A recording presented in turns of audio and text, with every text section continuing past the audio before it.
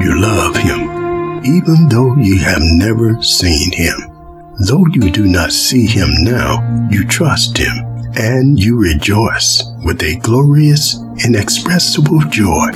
The reward for trusting him will be the salvation of your souls. All praise to God, the Father of our Lord Jesus Christ. It is by his great mercy that we have been born again, because God raised Jesus Christ from the dead. Now we live with great expectation, and we have a priceless inheritance, an inheritance that is kept in heaven for you, pure and undefiled, beyond the reach of change and decay. And through your faith, God is protecting you by his power until you receive this salvation, which is ready to be revealed on the last day for all to see. So be truly glad. There is wonderful joy ahead, even though you must endure many trials for a little while.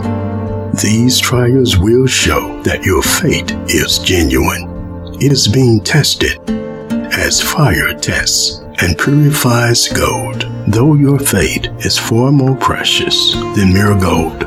So when your faith remains strong through many trials, it will bring you much praise and glory and honor on the day when Jesus Christ is revealed to the whole world. Get ready.